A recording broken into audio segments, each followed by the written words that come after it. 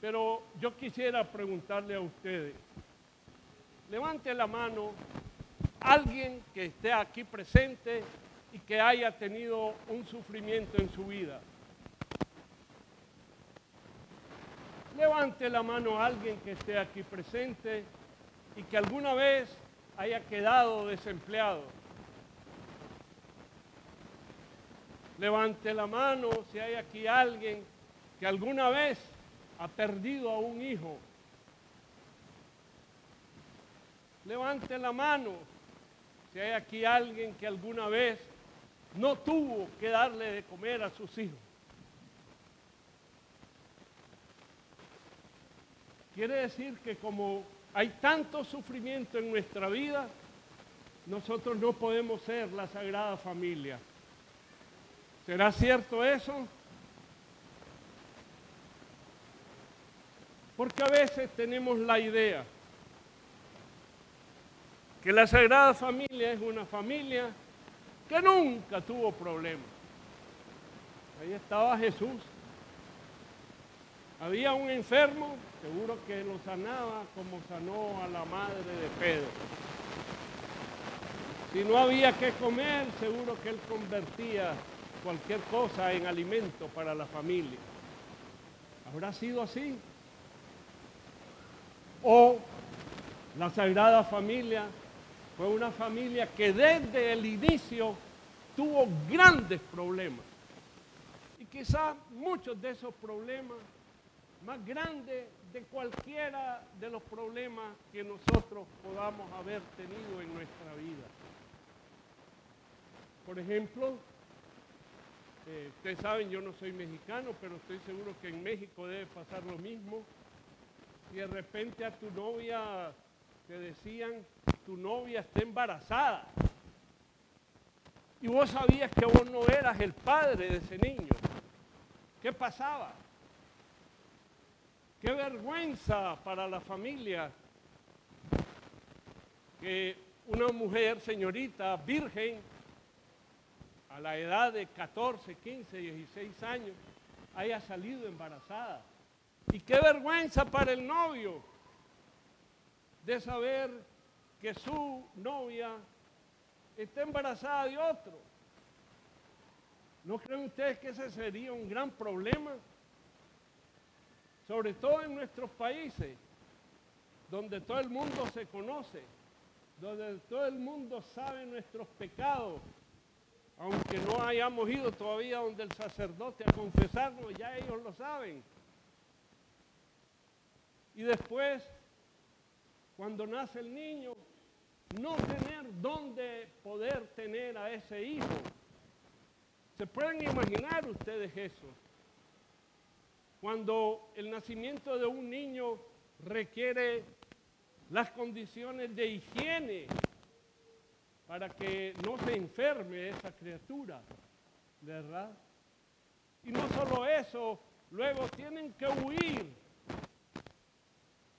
¿Se pueden imaginar ustedes? Bueno, muchos de ustedes, ¿verdad?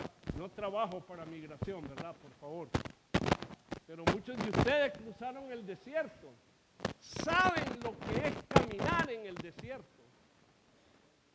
José, María y el niño tuvieron que caminar en el desierto. Y quizás por días para poder llegar a Egipto. Fueron inmigrantes en Egipto. Igual que muchos de nosotros que hemos sido inmigrantes en este país y que hemos sufrido los comienzos, que sabemos que comenzar en este país no es soplar y hacer botella, que es algo difícil.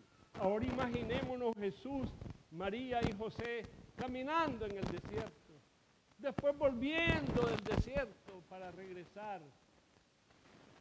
¡Cuánto sufrimiento!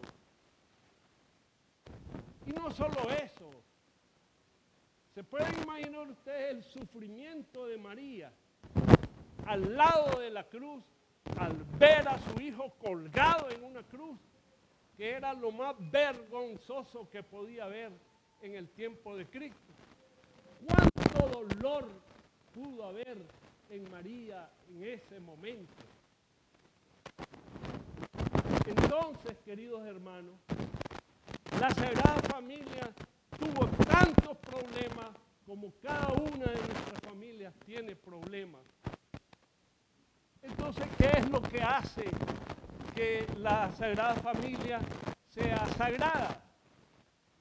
Y es ahí donde la Iglesia nos presenta el modelo.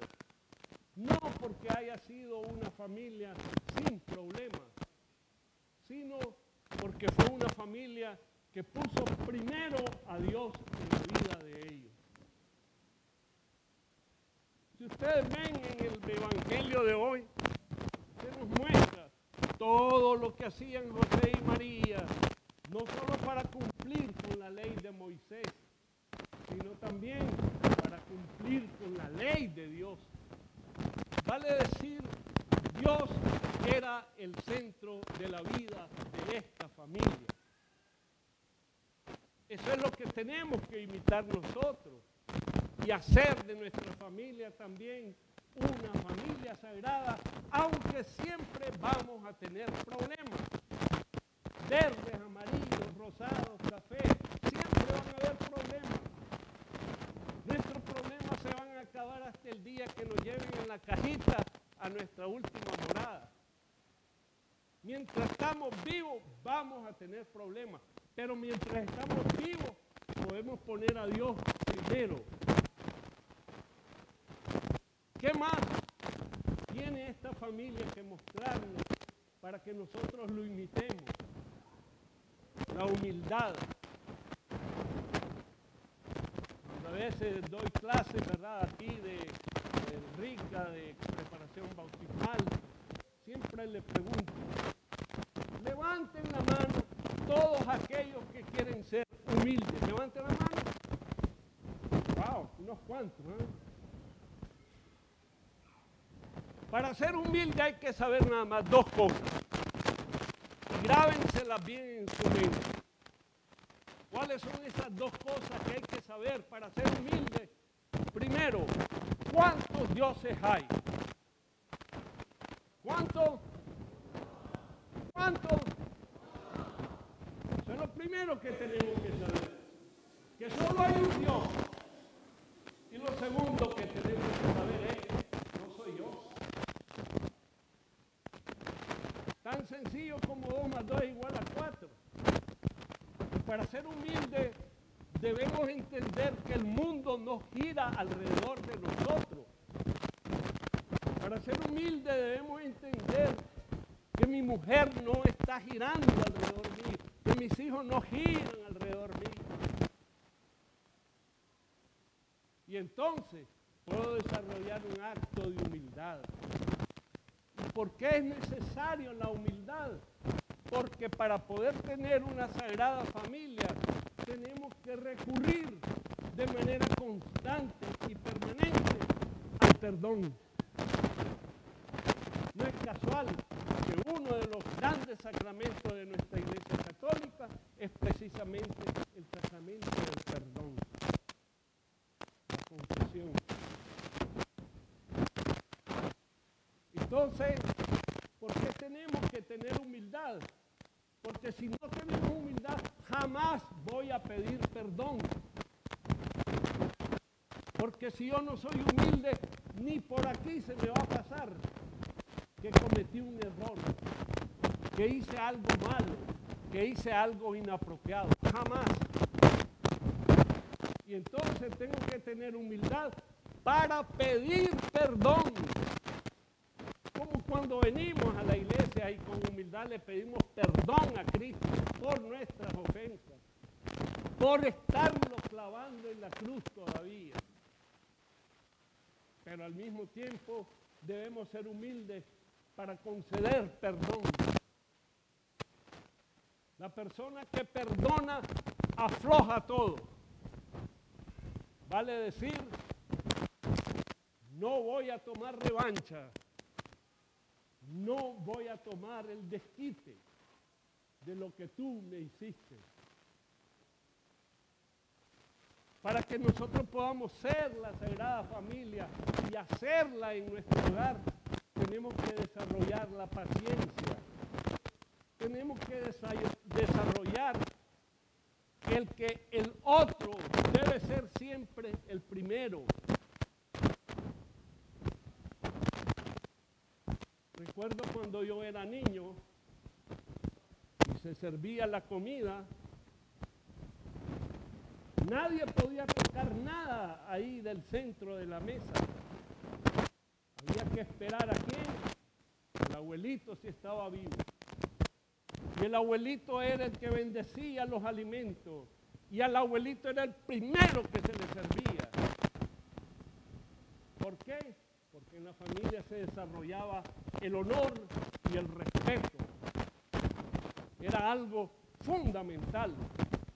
Y es algo fundamental que cada uno de nosotros debe de hacer para que nuestra familia se acerque cada día más a esa sagrada familia que todos estamos seguros aspiramos a ello. Amén. El día de hoy vamos a hacer una bendición especial a esta parejita que está cumpliendo sus 35 aniversarios, ¿verdad? Nos va a tomar nada más 3 minutos